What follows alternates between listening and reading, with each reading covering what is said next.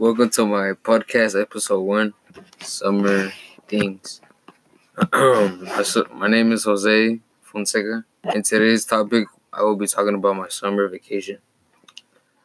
My summer started off by taking a college class at Laney College. I took an art class because I was interested in art at the moment. After class, I went to get ready for the gym and drink a pre-workout shake.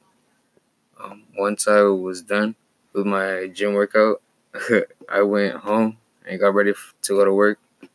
Lastly, I went to work, and when I got out, I was very tired and I went straight home to get some rest.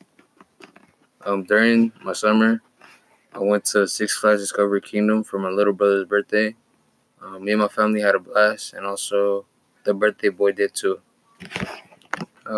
Another fun event that I did over the summer was that I went to El Rancho and I had a chance to ride the horses and more. Also, I had the chance to feed all the animals, which was kind of scary for me. To conclude, we learned that I went to college class, I went to the gym. Lastly, I went to Six Flags Discovery Kingdom. Thank you for listening to what I was doing during my summer.